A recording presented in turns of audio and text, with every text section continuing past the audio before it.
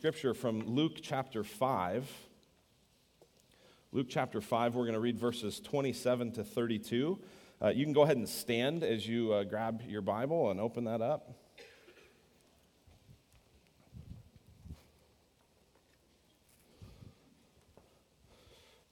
Luke chapter 5, verses 27 to 32.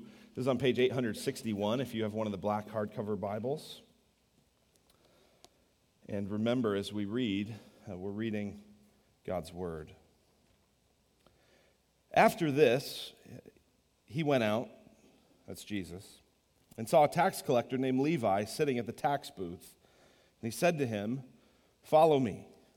And leaving everything, he rose and followed him. And Levi made a great feast in his house, and there was a large company of tax collectors and others reclining at table with them. And the Pharisees and their scribes grumbled at his disciples, saying, "Why do you eat and drink with tax collectors and sinners?" And Jesus answered them, "Those who are well have no need of a physician, but those who are sick. I have not come to call the righteous, but sinners to repentance." That's God's word. You may be seated. We've been talking in this series that we're doing, Christmas Blessing. We've been talking about some practices that try to bring sanity to an otherwise crazy season. We've said that there's a lot of stress, there's a lot of difficulty related to Christmas because of the 3 F's. There's the financial stress, just all the things that Nancy even just mentioned of wanting to provide a great Christmas. There's the family stress of all the activities and the people you miss and the people that you have to be around that you wish you could miss and all that family stuff. And then there's the fantasy stress of wanting to provide the perfect thing and the ideal memories and all the stress that goes with that. And so we've been saying we want to bring sanity to this Christmas season. We want to do it through some practices, some things that really I hope you'll try out this holiday season and then have become a regular part of your life. We call them the bless practices. That's why we've called the series Christmas Blessing. Each letter in the word bless stands for something. And so the B stands for bless, that we are to bless God. Each of these has a Godward orientation and an others orientation because the greatest command was to love God with everything and to love our neighbor as ourselves. So we bless God. We give him thanks for all the goodness, and we praise and we worship him, and we bless others. We give notes of encouragement, and we do good deeds, and we give tangible time and gifts in ways that encourage and bless people. The L stands for listen. We talked about this last week, that we listen to God through his word, that there's a lot of things that are important. There's a lot of things that are good. There's one thing that's necessary. It's listening to God.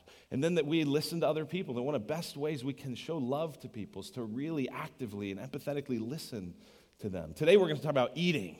Can't wait to get there. That we eat, we feast on God's word, and then we build relationships by eating with others. Next week we'll look at speaking.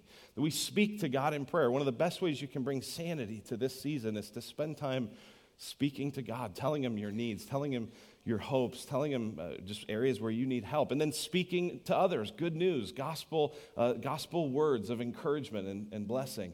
And then the last S we'll look at just before Christmas, the S of Sabbath.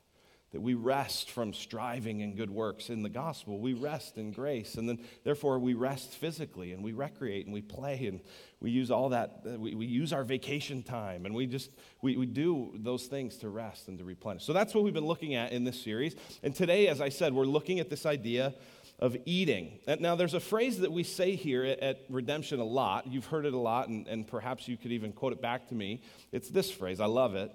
All of life is all for Jesus. All of life is all for Jesus. So we say that a lot, and it's catchy, and it sort of rolls off the tongue. All of life is all for Jesus. And my question to you this morning as we begin to tackle eating, is that really true? That all of life is all for Jesus? See, I think that we oftentimes don't really believe that. We really believe that some things are sacred and some things are secular. Some things are holy, some things are ordinary. Right? Sometimes I'll experience it this way. I'll meet someone and they'll, I'm getting to just talk with them here at church, and they'll accidentally, swear. It's like, I did that in God's house. It's like, this is just, it's plywood, right? Like, this isn't God's house. God's everywhere, right? You think God doesn't hear you at home? right? Or people will say, oh, well, Pastor, I don't want to say this around you, and it's like, God's everywhere. But we don't really believe that. Here's one of the ways you see we don't really believe that is how we think about media and music. There's a band that I love called Switchfoot. And Switchfoot is an interesting band because the followers, the people in the band are followers of Christ. And yet, when they're asked, are you a Christian band? No one can quite figure out, are you Christian or are you a regular rock band or like, what are you? Right? And so one time someone asked John Foreman, the lead singer of Switchfoot, they said, are you a Christian band? And here's what he said. Here was his answer. He basically said, I hate that question. And then he said, what is more Christ-like? Feeding the poor, making furniture, cleaning bathrooms, or painting a sunset? He says there's a schism, it's a separation, between the sacred and the secular in all of our modern minds. The view that a pastor is more Christian than a girls' volleyball coach is flawed and heretical. The stance that a worship leader is more spiritual than a janitor is condescending and flawed. He says some of these songs, the songs there, right? Some of these songs are about redemption, others about the sunrise, others about nothing in particular, written simply for the joy of music. None of these songs has been born again. And to that end, there is no such thing as Christian music. No, Christ didn't come and die for my songs. He came for me. You get that? Right. There's this song, oh, it's Christian. It was a sinner, and now it trusted Christ, and now, no, it's just, right? And I get it's helpful in terms of labels and kind of organizing your iTunes playlist and things like that. But you get his point? It's all music. Now there's good music and there's bad music, right? There's Christian music that's awful. There's Christian music that's great. There's secular music that's awful, and there's secular music that's great. And the idea here is it just reveals, I use that just as an example to go, we say all of life is all for Jesus, but we don't really believe it. And so today, I want to push into something that's as ordinary as anything we do. Something that you do maybe more than anything else we ever talk about. Something that some of you are even going to have initially a little bit of a problem with the idea that we're spending a whole sermon talking about eating. Like, let's talk about something that's spiritual. Right there, I got you. Is all of life all for Jesus? It is.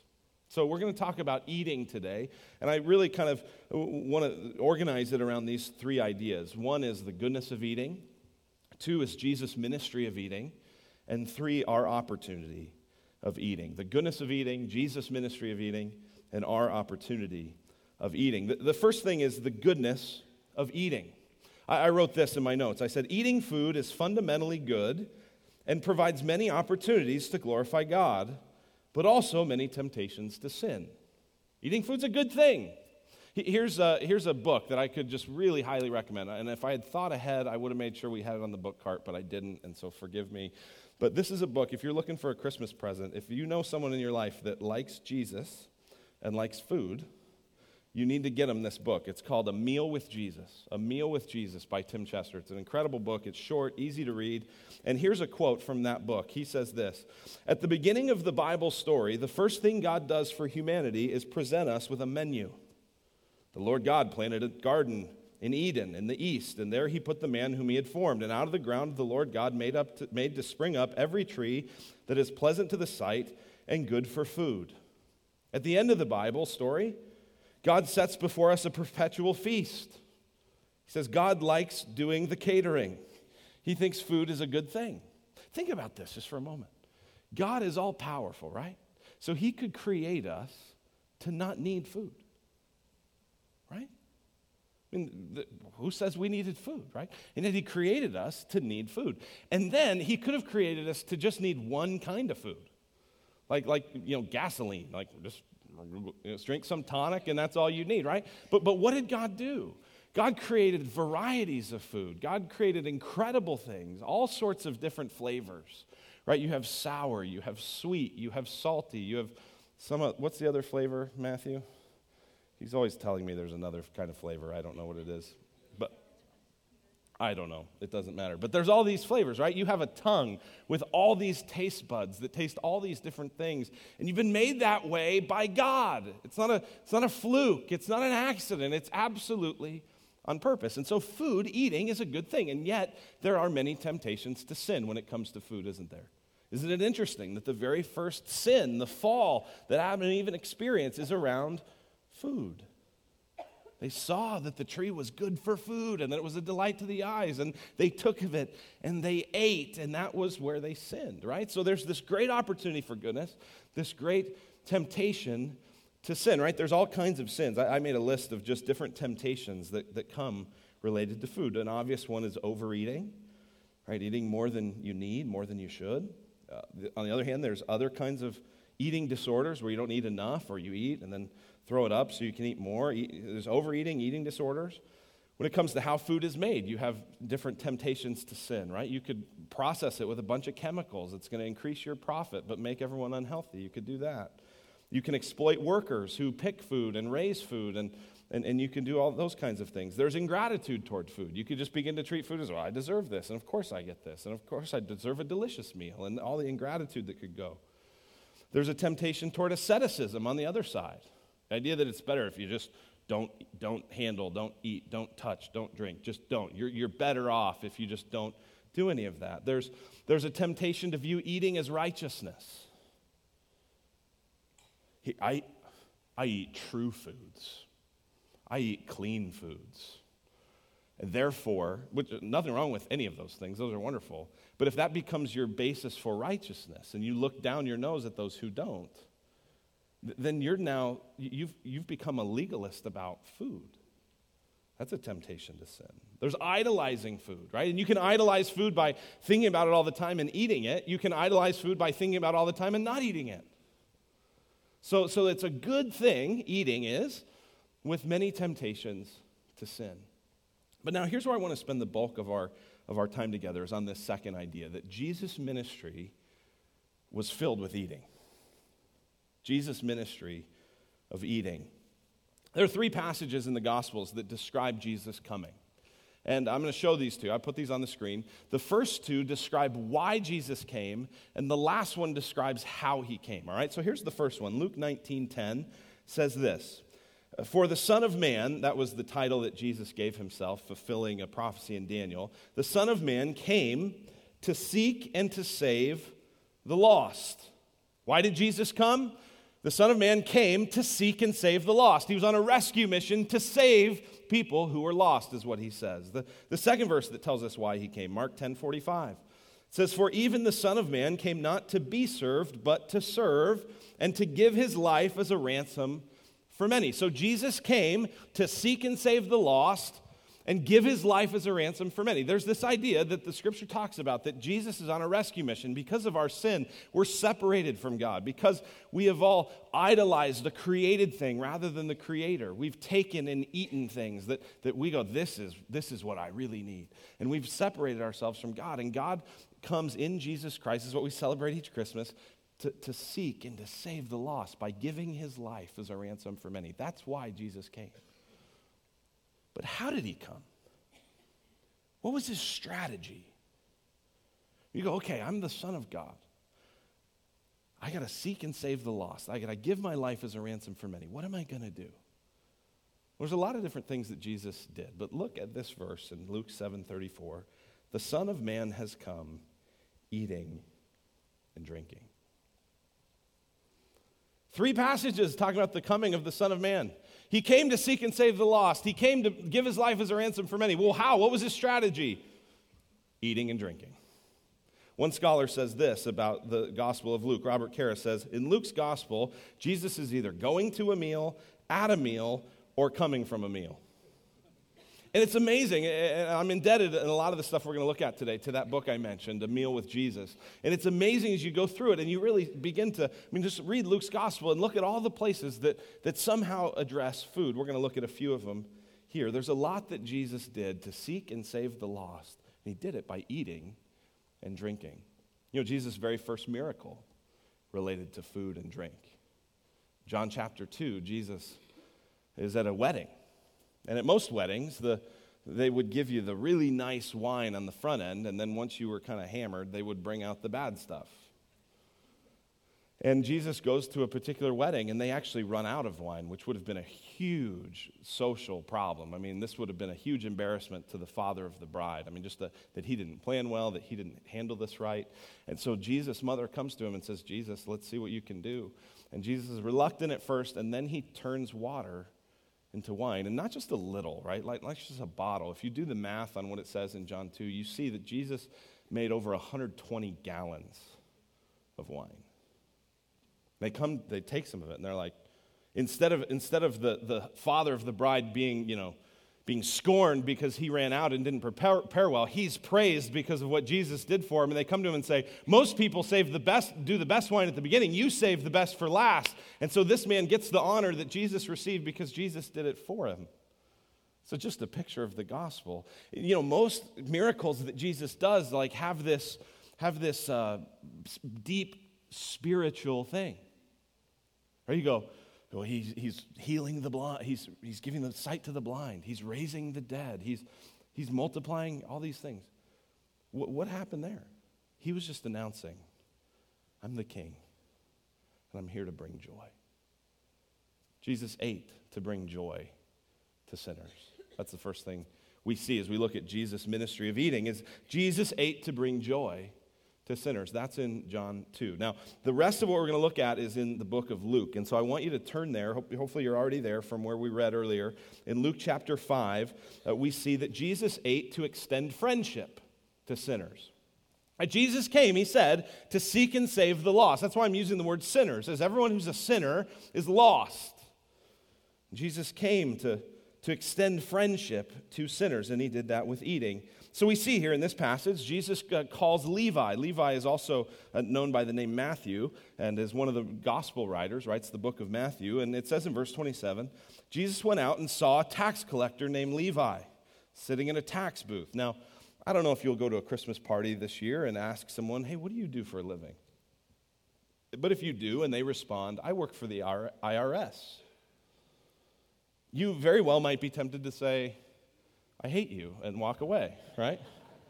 And that's in our day where, I guess theoretically, for the most part, the IRS is supposed to be ethical, theoretically, right? But in this day, it was well known that tax collectors were traitors to the Jewish people. The Jews at this time were being occupied by Rome.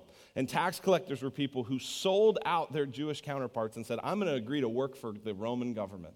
And not only that, they could charge whatever they wanted. So if Rome said, we want 20%, the tax collector would say, I want 50% and keep it. These were hated people. And one of the people that Jesus selects doesn't just tolerate, doesn't just kind of, okay. One of the people that Jesus selects to be his disciple and then to record one of the accounts of his life is Matthew, Levi. Levi, come, follow me. What does Levi do? Verse 29. Levi made him a great feast in his house. There was a large company of other tax collectors, right? This is what happens when you get saved. You invite other people. This is what happened with the guys in Flagstaff, right? They come to an encounter with Jesus, and they go, I got to tell friends, right? And that's what happens. A large company of tax collectors and others reclining at table, right? Jesus isn't eating and running. This isn't a pop-in.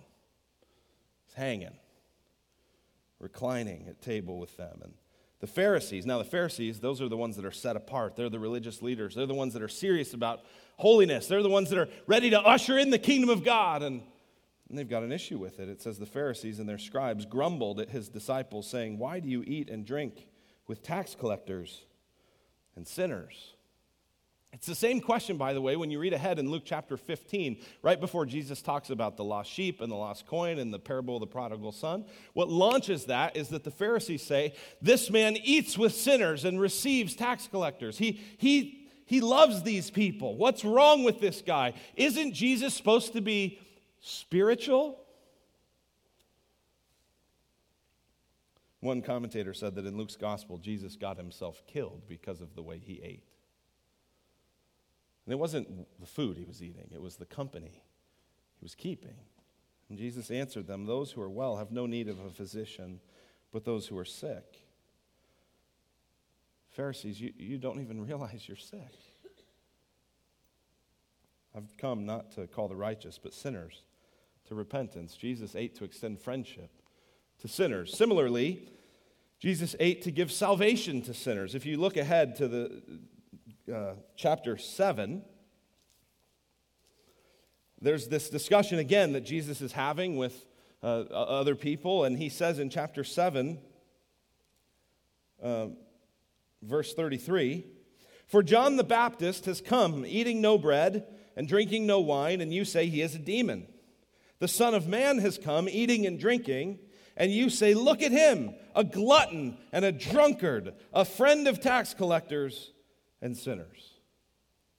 Now remember this, okay? You don't get accused of being a glutton or a drunkard unless you eat and drink a lot.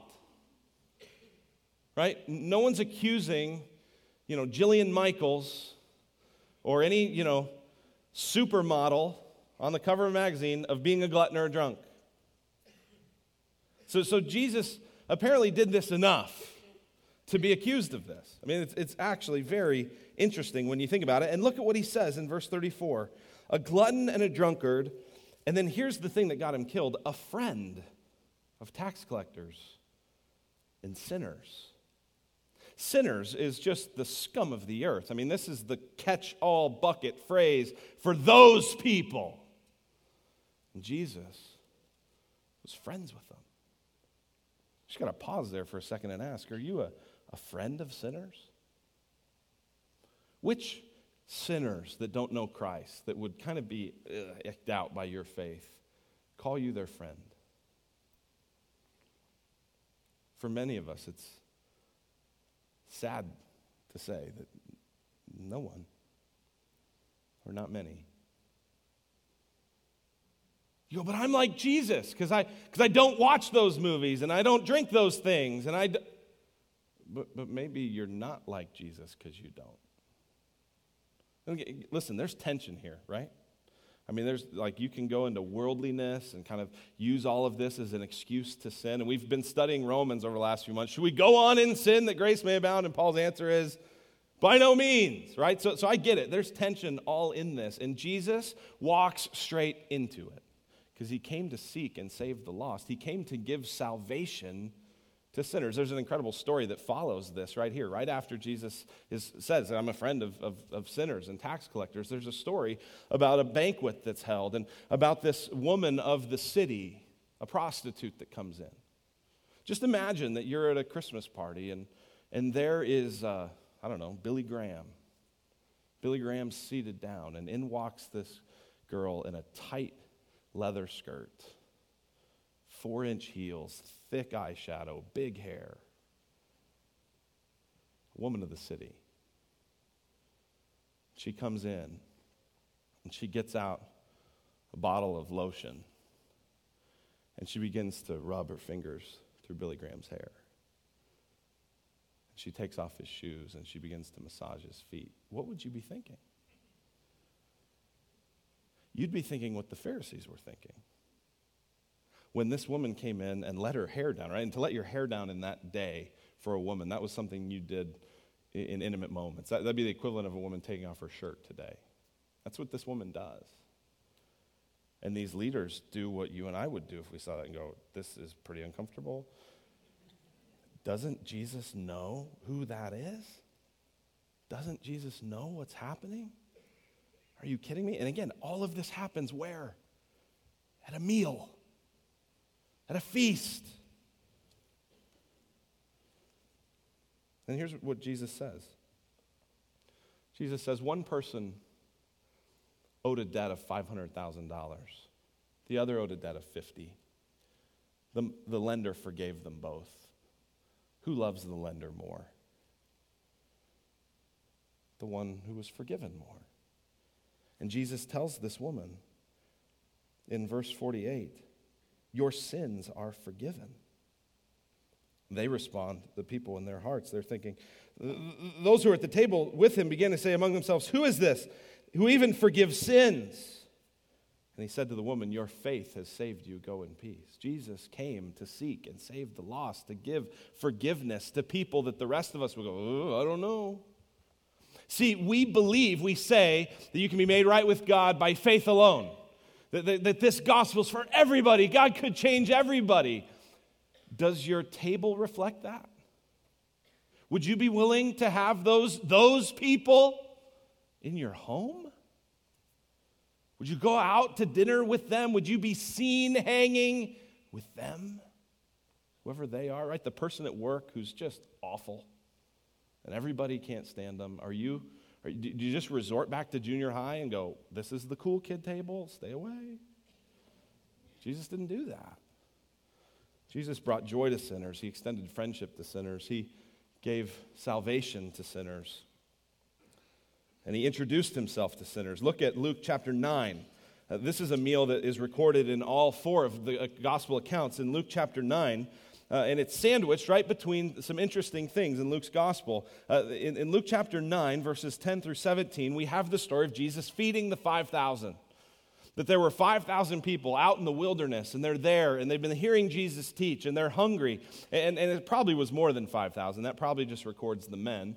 And so there are thousands and thousands of people, and they're there, they're in the wilderness, they're miles away from home, they're miles away from, a McDonald's. They don't have anything nearby. They can't order a pizza. They go, what do we do? And Jesus tells his disciples, hey, you feed them. Just go ahead, you feed them. They say, Jesus, we can't do that. They have 5 loaves and 2 fish. And Jesus multiplies it. And everyone eats. And there's 12 baskets left over, 1 for every disciple. And it's interestingly sandwiched, this story is, between 2 discussions about who is Jesus.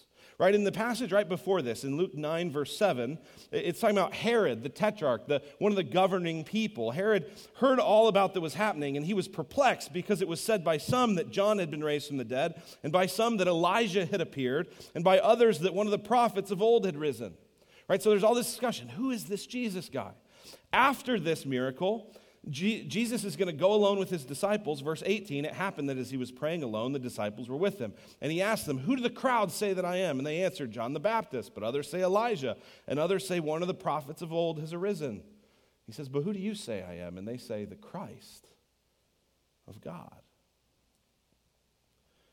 How do they come up with that answer? Right, everyone's wondering, is it John the Baptist reincarnated? Is it Elijah reincarnated? Is this one of the is Jesus just a prophet? What is this? And they say he's the Christ. How do they know that? Well, they saw what he did when he fed these people. He introduced himself. Just like Moses was a prophet and called down manna from heaven so that the people could eat. Jesus himself created that.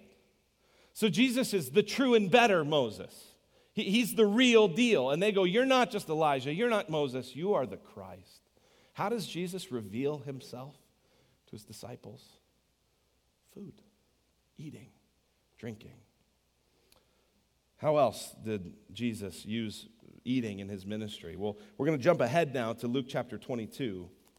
We see that Jesus fulfilled the Passover for sinners. Again, another incredibly important meal here. Jesus fulfilled the Passover for sinners. Now, the Passover was a celebration that Israel did, and they did it every single year, and it commemorated the most significant event in Israel's history, and this was the Exodus, that the people of Israel had been enslaved in Egypt. And Moses comes in, Charleston Heston, let my people go, and they go, right, and now they're into this promised land.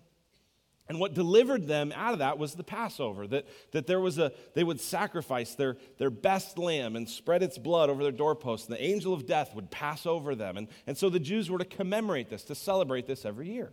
Now Jesus, this is right before Jesus is going to be killed. He's actually killed on Passover. Not a coincidence. Because Jesus is the Lamb of God who takes away the sin of the world. And so as he's beginning to celebrate this Passover, just hours before he will become the Passover lamb, it says in Luke 22, verse 14, and when the hour came, he reclined at table, and the apostles with him, and he said to them, I have earnestly desired to eat this Passover with you before I suffer. For I tell you, I will not eat it again until it is fulfilled in the kingdom of God.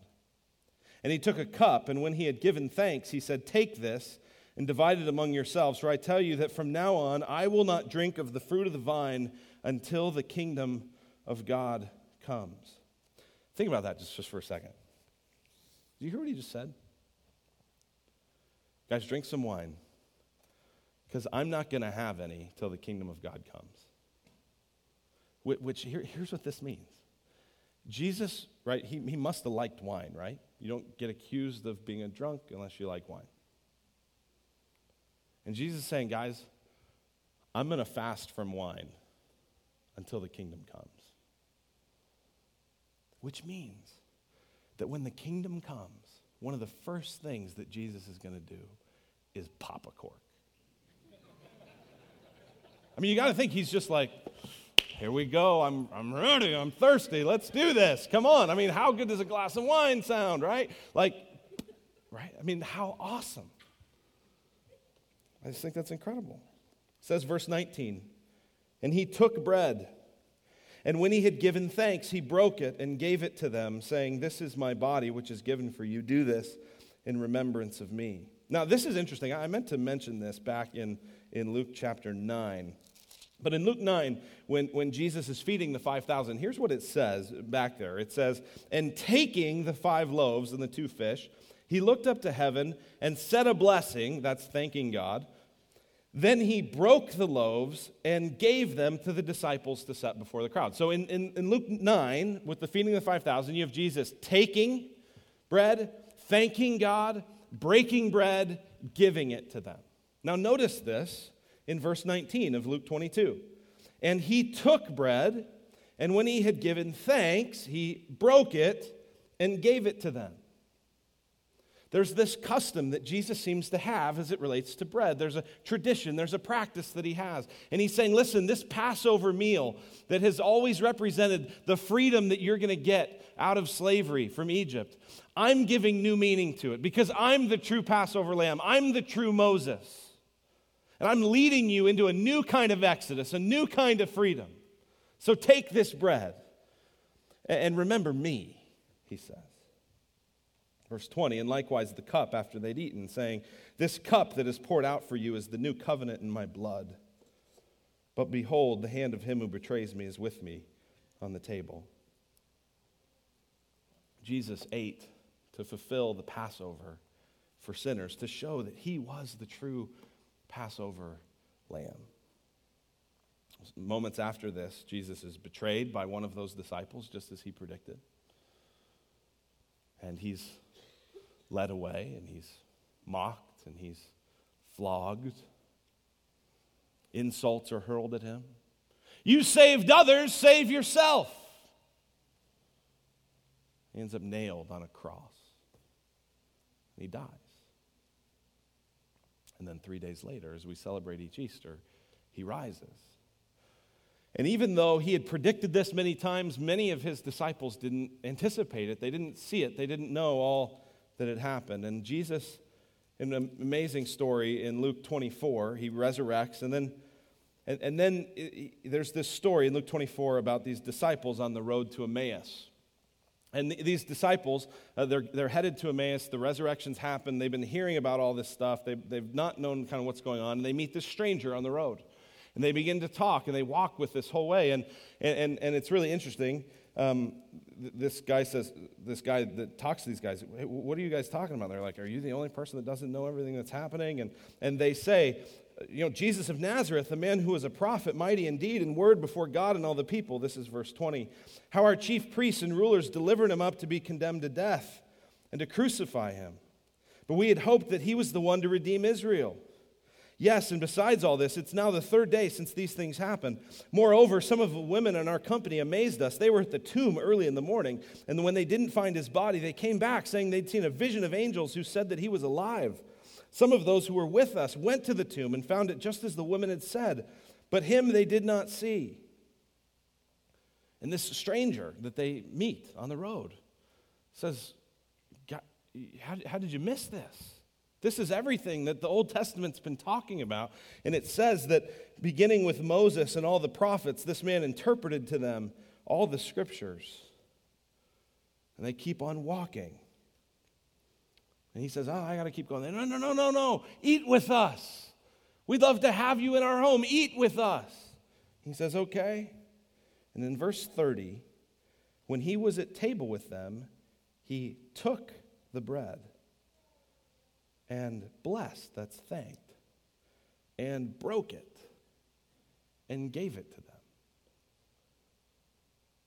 And I love this next verse. And their eyes were opened and they recognized him. How did they recognize Jesus? By the way, he took bread and thanked God and broke it and gave it. The practice that he had at mealtime was when they went, whoa, that's him. Then there's another encounter that Jesus has with his disciples, and you read about it starting in verse 36. They were talking about these things. Jesus himself stood among them and said to them, peace to you. Whoa, all right. Like Jesus just shows, whoa. You know, I'm a little scared. It says they were startled and frightened, thought they saw a ghost. And he said to them, why are you troubled? And why do doubts arise in your hearts? See my hands and my feet, that it is I myself. Touch me and see me, for a spirit does not have flesh and bones, as you see that I have. And they're still like, I don't know. And when he said this, he showed them his hands and his feet. Guys, really, touch my hands, my feet, feel this. And while they still disbelieved for joy and were marveling, he said to them, have you anything here to eat? They're like, Jesus, that is you.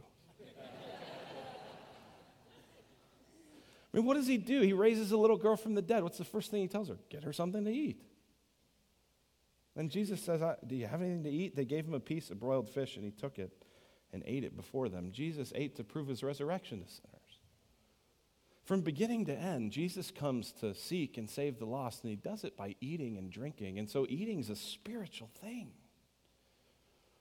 So I want to close with this, is our opportunity of eating.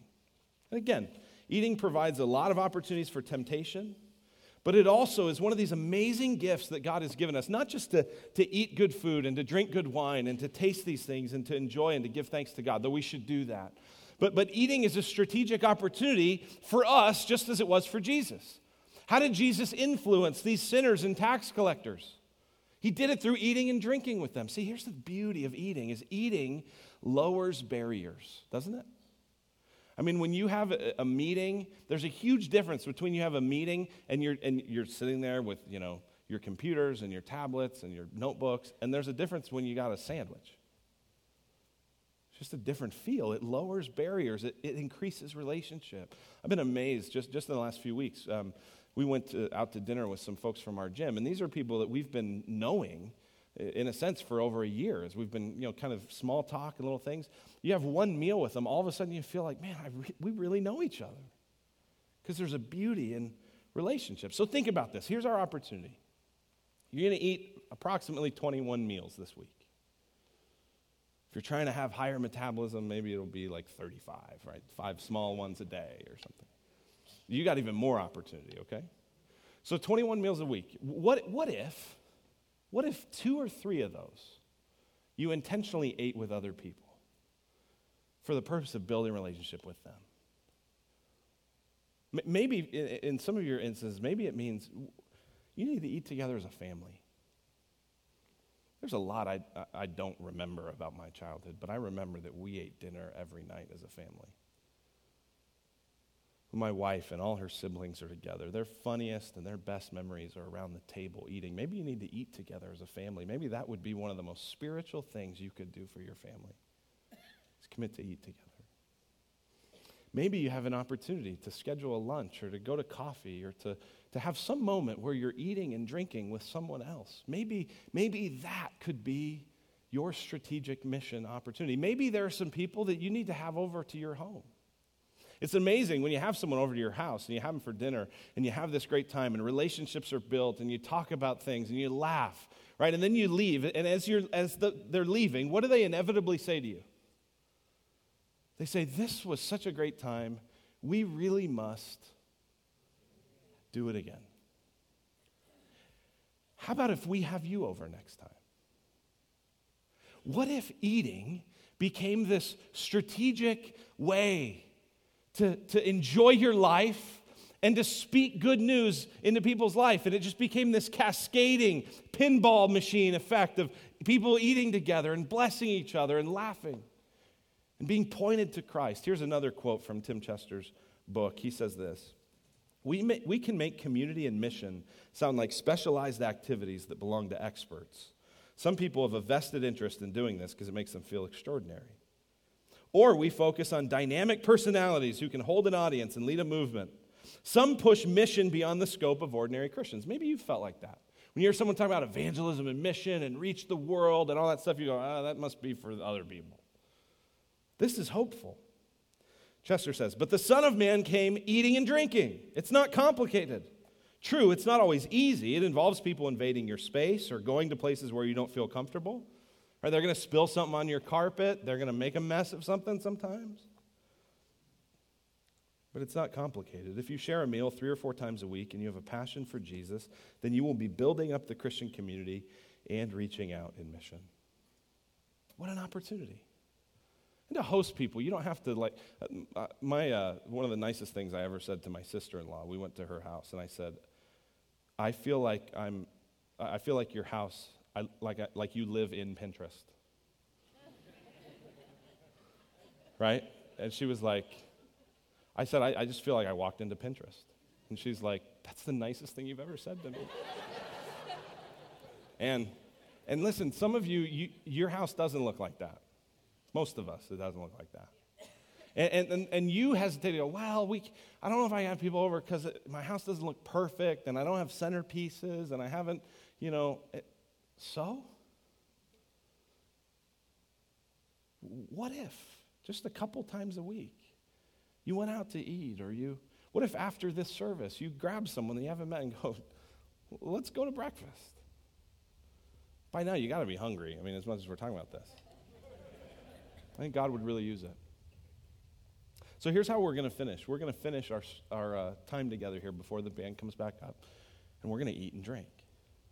Now, listen to this. Isn't it interesting that the guy who was accused of being a glutton and a drunk, when he gave his people something to remember him by, chose bread and wine or juice? Isn't that amazing? He could have done anything, but that's what he picked. And I think it's subversive, and it's saying, this is how I saved you. I saved you by coming and invading your world, by being a friend to sinners like you. I saved you by becoming the Passover lamb, by pouring my blood out so that the angel of death would pass over you. It's beautiful. It's subversive. It's incredible.